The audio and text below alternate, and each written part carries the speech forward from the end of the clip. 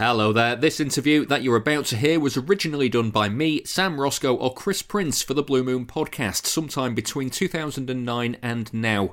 That means if there's anything that sounds a bit out of date, or if there's anything that's an obvious topic that we've not asked the guest about, it's probably because the interview is from a long time ago. This show is basically the Blue Moon podcast interview archive. All of the new interviews that we do with former City players and managers will go live on the Blue Moon podcast first, so if you like what you hear, then please go and subscribe to that, and there's a new show every Friday with a look at everything on and off the pitch for City. But for now, enjoy the end of this generic recorded message and enjoy the interview with the person whose name is in the title of this episode.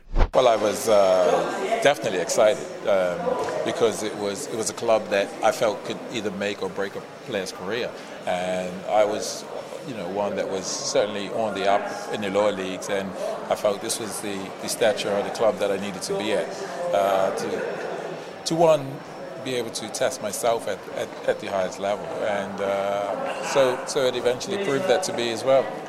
And of course, City weren't exactly doing brilliantly when you joined, and there was a relegation pretty much straight away that looked inevitable. Did you really realise what you were letting yourself in for at that time? I think it dawned on me perhaps about 2-3 weeks in, because at the time I transferred from Bristol City, and Bristol City was absolutely flying, and in fact got promoted.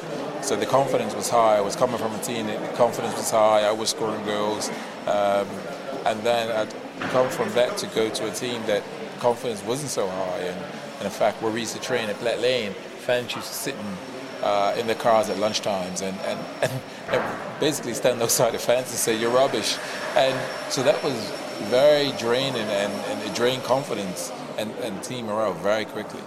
So it was an extreme from being in a team that was confident, even though we were a division down, to a team that wasn't so confident, and that was a unique experience, but certainly proved to be the right decision for me. In the end, you had to win the fans over yourself. How did you feel at the time when they were starting to come on side?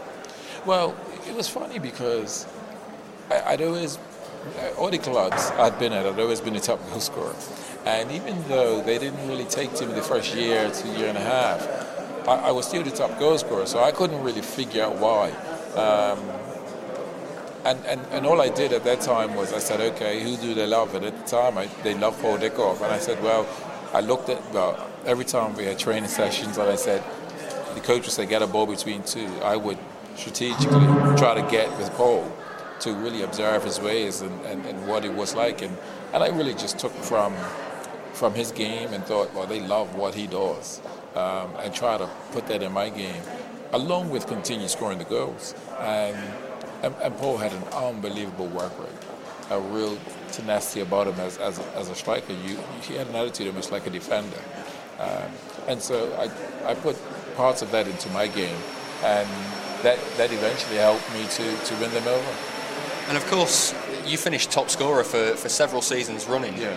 How difficult was it for you to kind of set the slate clean again in a new division? Because there were the turmoil of the club was so bad that they were going up and down every year. But as players, you don't really get too caught up in the off the field stuff with boards, and you just really focus on your game, and you know if you're doing a good job, and you know if you're not. And so for me, it was rather easy, because the first year, from my point of view, the challenge was to prove, not so much to myself, but to the fans, because the first year I was top goal scorer, and they didn't like me.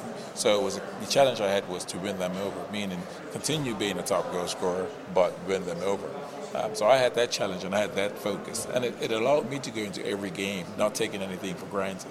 There were some players that would be going into a game, I wouldn't say they took it for granted, but they knew they could make 2 or 3 mistakes and not really get any flack for it.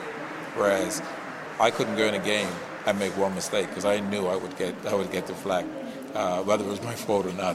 So that kept me on edge. It kept me, very motivated to prove, Joe Royal right for having the confidence to get me to the club, and then prove to myself I belong here and I could play here at this level and higher, and then eventually the fans started to see what I had to contribute. What do you remember of the first time you heard Feed the Goat? We were playing, I believe it was Fulham, and I thought it was actually a song that was for, I believe it was Vivian Foe, but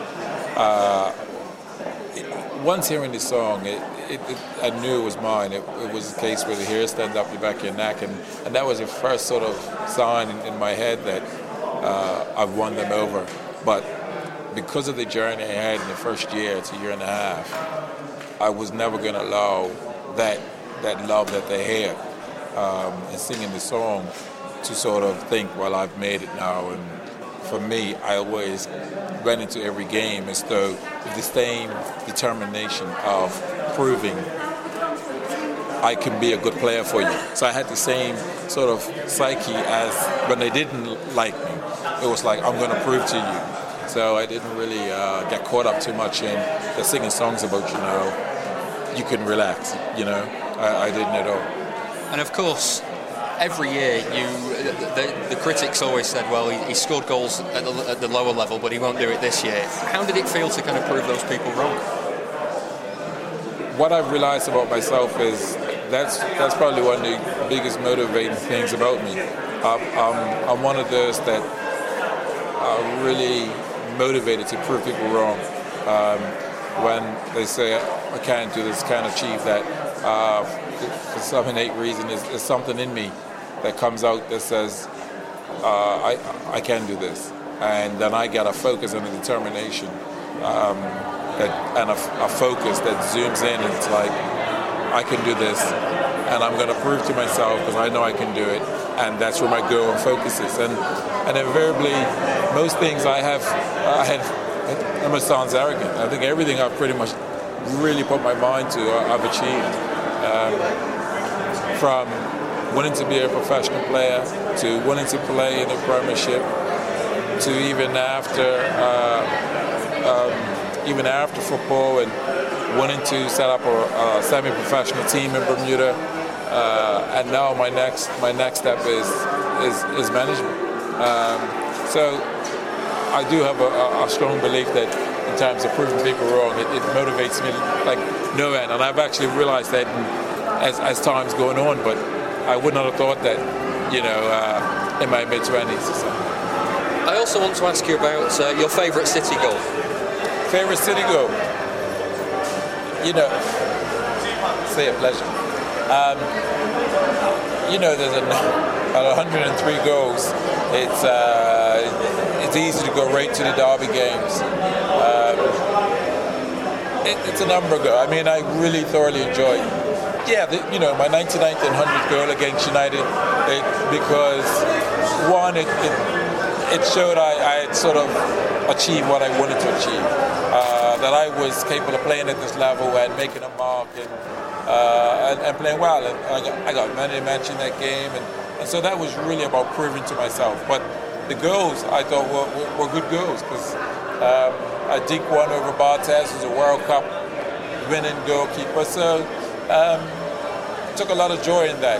And the City fans, obviously, the goal they love, and I think I've equally come to love as much, is the one that never fed me. And it was a great ball by him as well. There's no need for me to sit here today and lie about it. But no, I mean, the ball's come across, and I've dipped my shoulder, but it's clearly hit my chest, and it's going in. So it's funny because the referee that ref that game, in fact, he worked in Bermuda, or works in Bermuda now, and he actually bumped into me. I was with some friends, and he had asked me, he said, "So tell me, Shaun, was that a handball?" I said, of course it was no handball. But it was funny because I'm sitting there thinking, you're asking me all these years later. And he actually asked me immediately after as well. And I said to him, no, it wasn't. So he must have had some doubt to think maybe it was. But yeah, I can categorically say it was certainly off my chest as I've chested it in. So yeah, I was pleased that went in, and it obviously allowed us to get to Wembley. What do you remember of the morning of the Wembley game? The morning is I would say is normal in terms of for myself. It's you have some nerves, but I learned to control the nerves, and that's just that's my body telling me, I'm excited about the occasion, but to control the nerves and be in control. So, because you could waste a lot of energy on big games like that by being so excited and the adrenaline within you, and you're wasting all this unnecessary energy early in the day, if you like. Come 10 o'clock, 11 o'clock, and even if you're just having pre-match meal or meetings, and you could be messing about, but you're just up, you're hyped with energy. But I woke up that day, and I actually woke up a little bit earlier than I normally do, and I sort of looked at the time, and I thought, oh no, I can lie in for another sort of half hour, but the mind starts, it's today, and so you can't go back to sleep. And this is where I talk about the energy that, my body was like, almost at that point, it's like wired, like, yes, today, but I then switched my thoughts to just try to get out of my mind, thinking about the game, because, again, that's where you can waste a lot of energy. But it was exciting to wake up on the day and slowly prepare for the day, and looking forward to it, because Wembley certainly is not a place you want to go and lose. Well, you say you don't want to go and lose. I mean, 2-0 down with a couple of minutes left. How were you feeling at that point? Yeah, I was sitting there thinking, we've got all this to do. This is all been a waste, and we've got it all to do next year. And so that sort of thought went through my mind when they scored the second goal. Again, it was somewhere around 5 minutes left of regular time, and then we obviously went and scored with two or 3 minutes of regular time. But at that point, I was like, when they scored, I was like, oh, we've got it all to do. And their player went off, Asaba went off. He was high-fiving the players and all that. And in a way, it wound me up. But at the same time, it was like, we can't lose this game. And at that point, Kevin Horlock was sort of just saying, like, come on, like as like a no, not give up, like, come on, let's go to the end. And I'm looking around, and I'm like, yes, we gotta go to the end. Obviously, the play resumes, we get the chance. Kevin Horlock, he scores the goal, we get the ball, and I'm thinking, is that a consolation? I'm thinking, yeah, maybe it's just a consolation. But then when the injury time clock, when the clock goes up and saying how much time was, that's when we had equalised. I was sitting there thinking, we're clearly going to win this game. Within the actual time. And in fact, actually, Kevin Horlock actually gave me a through ball, and I've had a touch, and I went to shoot, and the lad has put a great tackle on me, and the ball was deflected to Paul, and that's when Paul scored too. Paul had scored, so when Paul scored, and at that point, I loved him more than anything. I loved him more than anything, and so his goal obviously takes us into the actual time and what have you. And at that point, I just thought, there's no way we will lose this game. And it turned around, there was no way we would lose this game. I was going to say, I mean, you actually had a part in both of the goals, in that both times you almost got your shot away, but they nicked it off your foot. Yeah, and Paul knows I said to him, I was passing it to him. But the whole experience, I mean, you could never, since that experience, I always feel when a game is 2-3 minutes left in a game, I still feel that there's opportunity to score 1 or 2 goals because of that experience. Do you remember hitting the post at 0-0? I don't. Not at all? I don't. I'd have to see some more highlights of that game, but I don't actually remember. No, not at all. Let's move back then to. I hit the post. You hit the post. But I can tell you, see, after the game, we obviously celebrated, but you don't look back at the game in total depth and what have you. It was like that game's done and dusted. As opposed, if we walked away and lost the game, I would have dissected the game and went, that's how close we were. Had that chance going in, it's a different game. But I actually don't remember hitting the post at 0-0. Well, obviously it went through to extra time and penalties. Yeah. I believe of one of the other squad members that I've spoken to, you were the fifth penalty taker. Yes, I was. And I think Nicky thought, well, sod that, I better save a couple. I think somebody whispered in Nick says, hey, Shaun's the fifth penalty taker, so we need to make sure you save at least two. And hope they miss another one. But yeah, I mean, penalties for me is a situation that it's who wants it on the day, who's brave enough on the day. And you know, it's one of those, you look around and the manager that time says, you know, I need brave players. Who wants to take a penalty? And you could tell those who don't want, because straight away they're right there close to the gaffer and they're looking him in the eyes, and all of a sudden they just turn around and it's like, I know you're not talking to me. But you know, I was just like, I wasn't scared not to take one, and so therefore I said, yeah, I'll take one. So, you know, I put my hand up, told him yes, I'll take one definitely. And so then he sorted out the order of it. But yeah, I was the fifth penalty taker, and I was pleased because I think I was going for a little dink down the middle. I can say that now. I would have loved it. Kevin Orlock is actually a very funny guy, because you know, the night before he was cracking jokes about, you know, what happens if it goes into extra time and penalties, and he's saying about, if he had to take one, he said he'll think about going to his left. He said no, he'll think about going to his right. He said no, then he'll think about going straight down the middle. In the end, he don't know where he'll end up going. But he was a funny lad, but he talked about it, described it that way, like you've got 5 ideas in your mind, and when you go up, you're like, what am I going to do? Just want to have a quick chat about the Premier League season a few years later.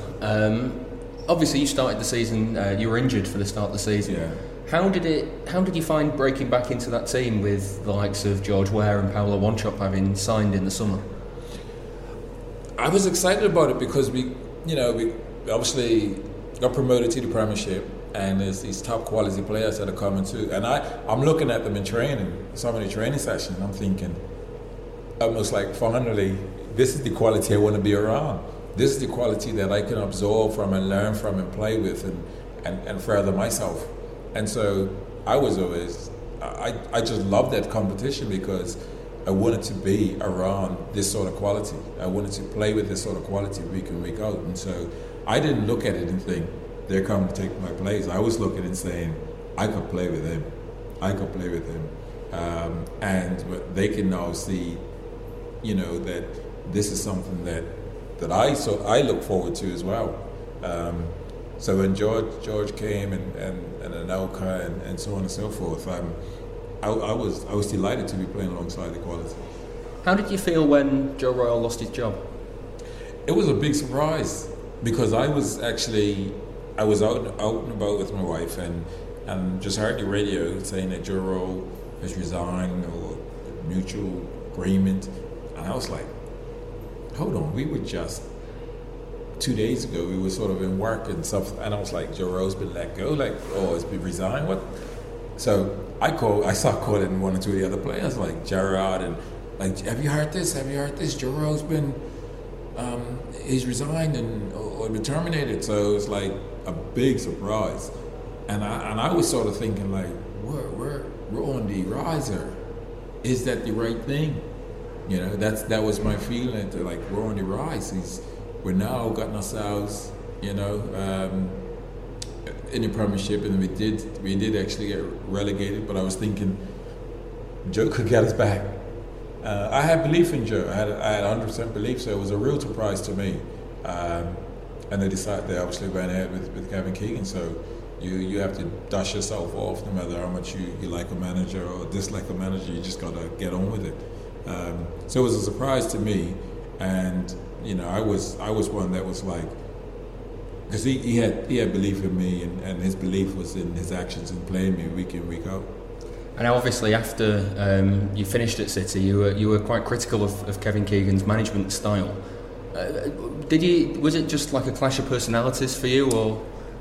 No, I just felt that, and let me say this: Joe Royle and Kevin Keegan were almost like opposites, in that Kevin Keegan wanted you to go out there and play, believe in yourselves, go out there and play, and no player on the field will play in my team unless they want the ball.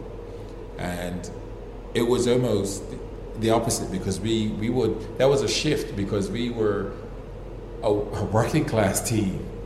It was about everybody working hard for one another. There weren't no big time Charlies.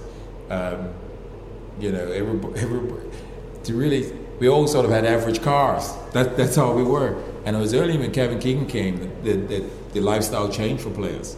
You started seeing 1 or 2 Mercedes come in, and BMWs, and then Ferraris, and that's when it changed, where the top quality players started coming in. But we were sort of working class, then we went to,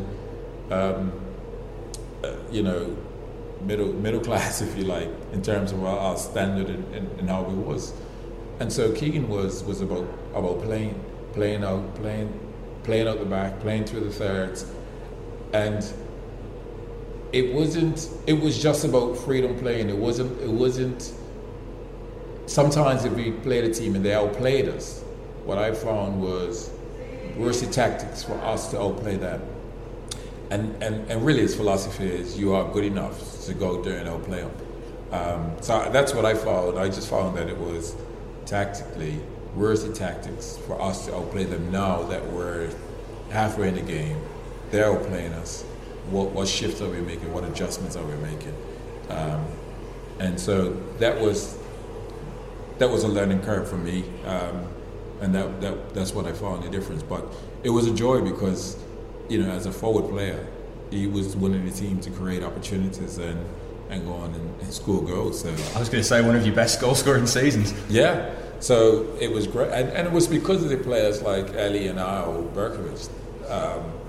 Ali Benabi and Al Berkowitz, those 2 players, they came in and was assisting in creating so many opportunities for forwards. It was like, oh, you'll get 1 or 2 chances in a game. So with that, all I was doing was making sure that my finishing was spot on, because I knew in games I'd get opportunities, and so it was great for me.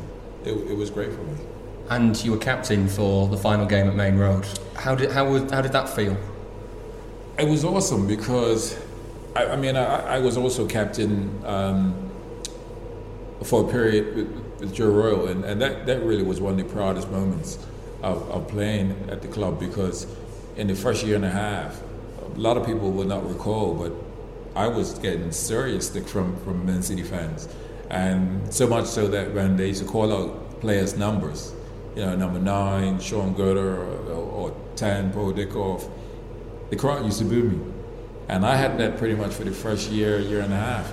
But it was my goals and my endeavor that turned that around.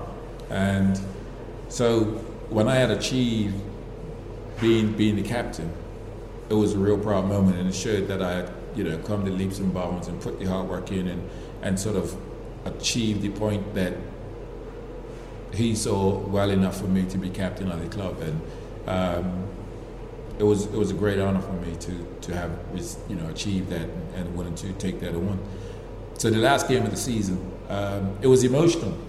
It was emotional because when Kevin Keegan gave me the captaincy, because it was about trying to contain the emotions. And I'm seeing banners that are saying "Feed the goat" and "We love you, goat," and I'm looking and thinking, this is the last game at Main Road, and this club has been over 100 years, and people found the need to put banners of Shaun Goater on this historical day, in parallel to it being the final game for the club, and that's what hit me. That's what it means. That's them showing their love and appreciation of me. So that was emotional to see that. I actually remember even warming up with Robbie Fowler and saying that, I said this is absolutely awesome, and he was saying, these people love you here. And it was a strange, bizarre conversation because at that time I sort of realized this is Robbie Fowler, somebody I looked up to playing, goal scoring, and all the rest of it. And he's having this conversation with me saying like, I would love these fans to love me the way they love you. And I'm sitting there thinking like, you're Robbie Fowler. I've seen you bank goals in for everybody. For Liverpool and for England and all that. And I'm thinking, how bizarre is this sort of conversation? And then we just kept warming up. But it was an emotional day, and it did affect my performance because it was hard to contain the emotions of it. And but I enjoyed it. Do you know who still holds the record for the fastest Premier League goal off the bench? I know at City it was myself. 9 seconds. So hold on. It's still the Premier League record. It's still the Premier League record. You know, I was motivated at that time. That was in the last year of myself being at the club, and I wasn't certainly starting regular. And I knew that my part of the game was coming on because at that point, you know, Keegan was having belief in other players to start, and my part was coming on. 20 minutes, 15 minutes, and it was funny because I was coming on and scoring, and my time was getting less. You know, my time was getting less, and the records will show. If you look at the last probably 10 games that I was playing, I was coming on. I'd start with 30 minutes, and I'd come on and score. And the next game, I'd come on and I'd be 25 minutes, and I'd score. And it got down to a point where I was coming on like 7 minutes, and I'll score. And I know Kevin Keegan must have been thinking, this bloody boy just keeps scoring. And I'm giving him less and less time, and he keeps bloody scoring. And so, you know, I guess that's, you know, I was motivated to sort of like say, okay, maybe I'm not your first choice, but I'm still gonna give you that headache by scoring. And it's like, oh well, he came on 15 minutes and scored. Maybe, you know, it's in his consideration to start me. And so that's all I did. I just tried to perform the best I could. And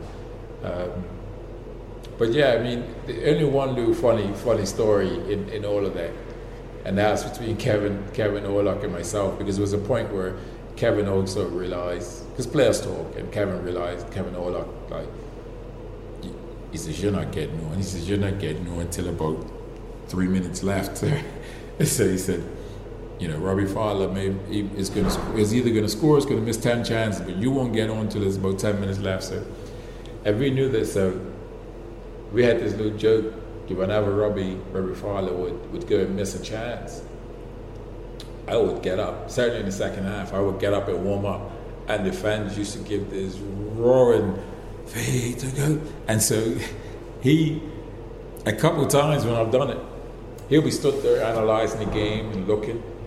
And so I would get up and I was like, me, Kevin, you know, he'd nudge me or I'd nudge him, like, watch this. And so I'd get up and I would sprint down the touchline, and it would look as though when a player sprints down the touchline, oh, he's been told to warm up. So the fans are like, oh, it's coming on, brilliant. So they go, feed the goat, feed the... So they start singing. So I'm running down the corner, I do another sprint back up to the bench and a sprint back down, and I'm doing my little movements and stretches and stuff like that. And so the crowd starts singing, and so I can see in the corner of my eye, I'm looking towards the gaffer, Kevin Keegan, and he'll look in the corner of his eye like, what? His warming up vigorously, and it's like, and the crowd's like, oh, it's coming on. So now it's a pressure, like, I've got to put him on. I've got to put him on. So a couple of times, me and Kevin Orlock, we were like, it's got the pressure, it's got to put you on. So once or twice we done that, and it's put me on. So I think sometimes it worked, but that's our little joke. And he was like, sure, you can get on, this time you can get on. And so we used to have this little running joke, but just a little banter we had. So every now and again, like, as you wait for the striker to second half, miss a chance, a good opportunity, and go, all right, I'll give Kevin a nudge and go sprint and warm up. So we used to laugh, and the next thing, but they'd be like, yeah, you're coming on. So Kevin would look at me and went, there you go. So, but then again, that was like the last sort of 10 games. So it was a bit of a little joke that we had, and it got me on for some minutes. It got me on. So, and you had a very kind of special end game to your career as well with Southend, Bristol, and Manchester City fans. Yeah, I mean that's the adulation. I mean that was my personality. I mean to play at one club. I mean I was at Southend, my last club, and we were fortunate to play Bristol City, obviously where I played, and then Man City fans came. So it was three supporters, three an appreciation of my time there, and yeah, it was special. I mean, they made a whole Bermuda day of it, and had Bermuda gumbays, which is gumbe dances and drums and stuff like that. So it was emotional. You know, going off and I broke down and stuff because I knew I loved the game and I was a student of the game, and so it was emotional. But it was very special because at the end of the day, it was three different supporters, you know, all congratulate me on my career and their appreciation of me being at their club.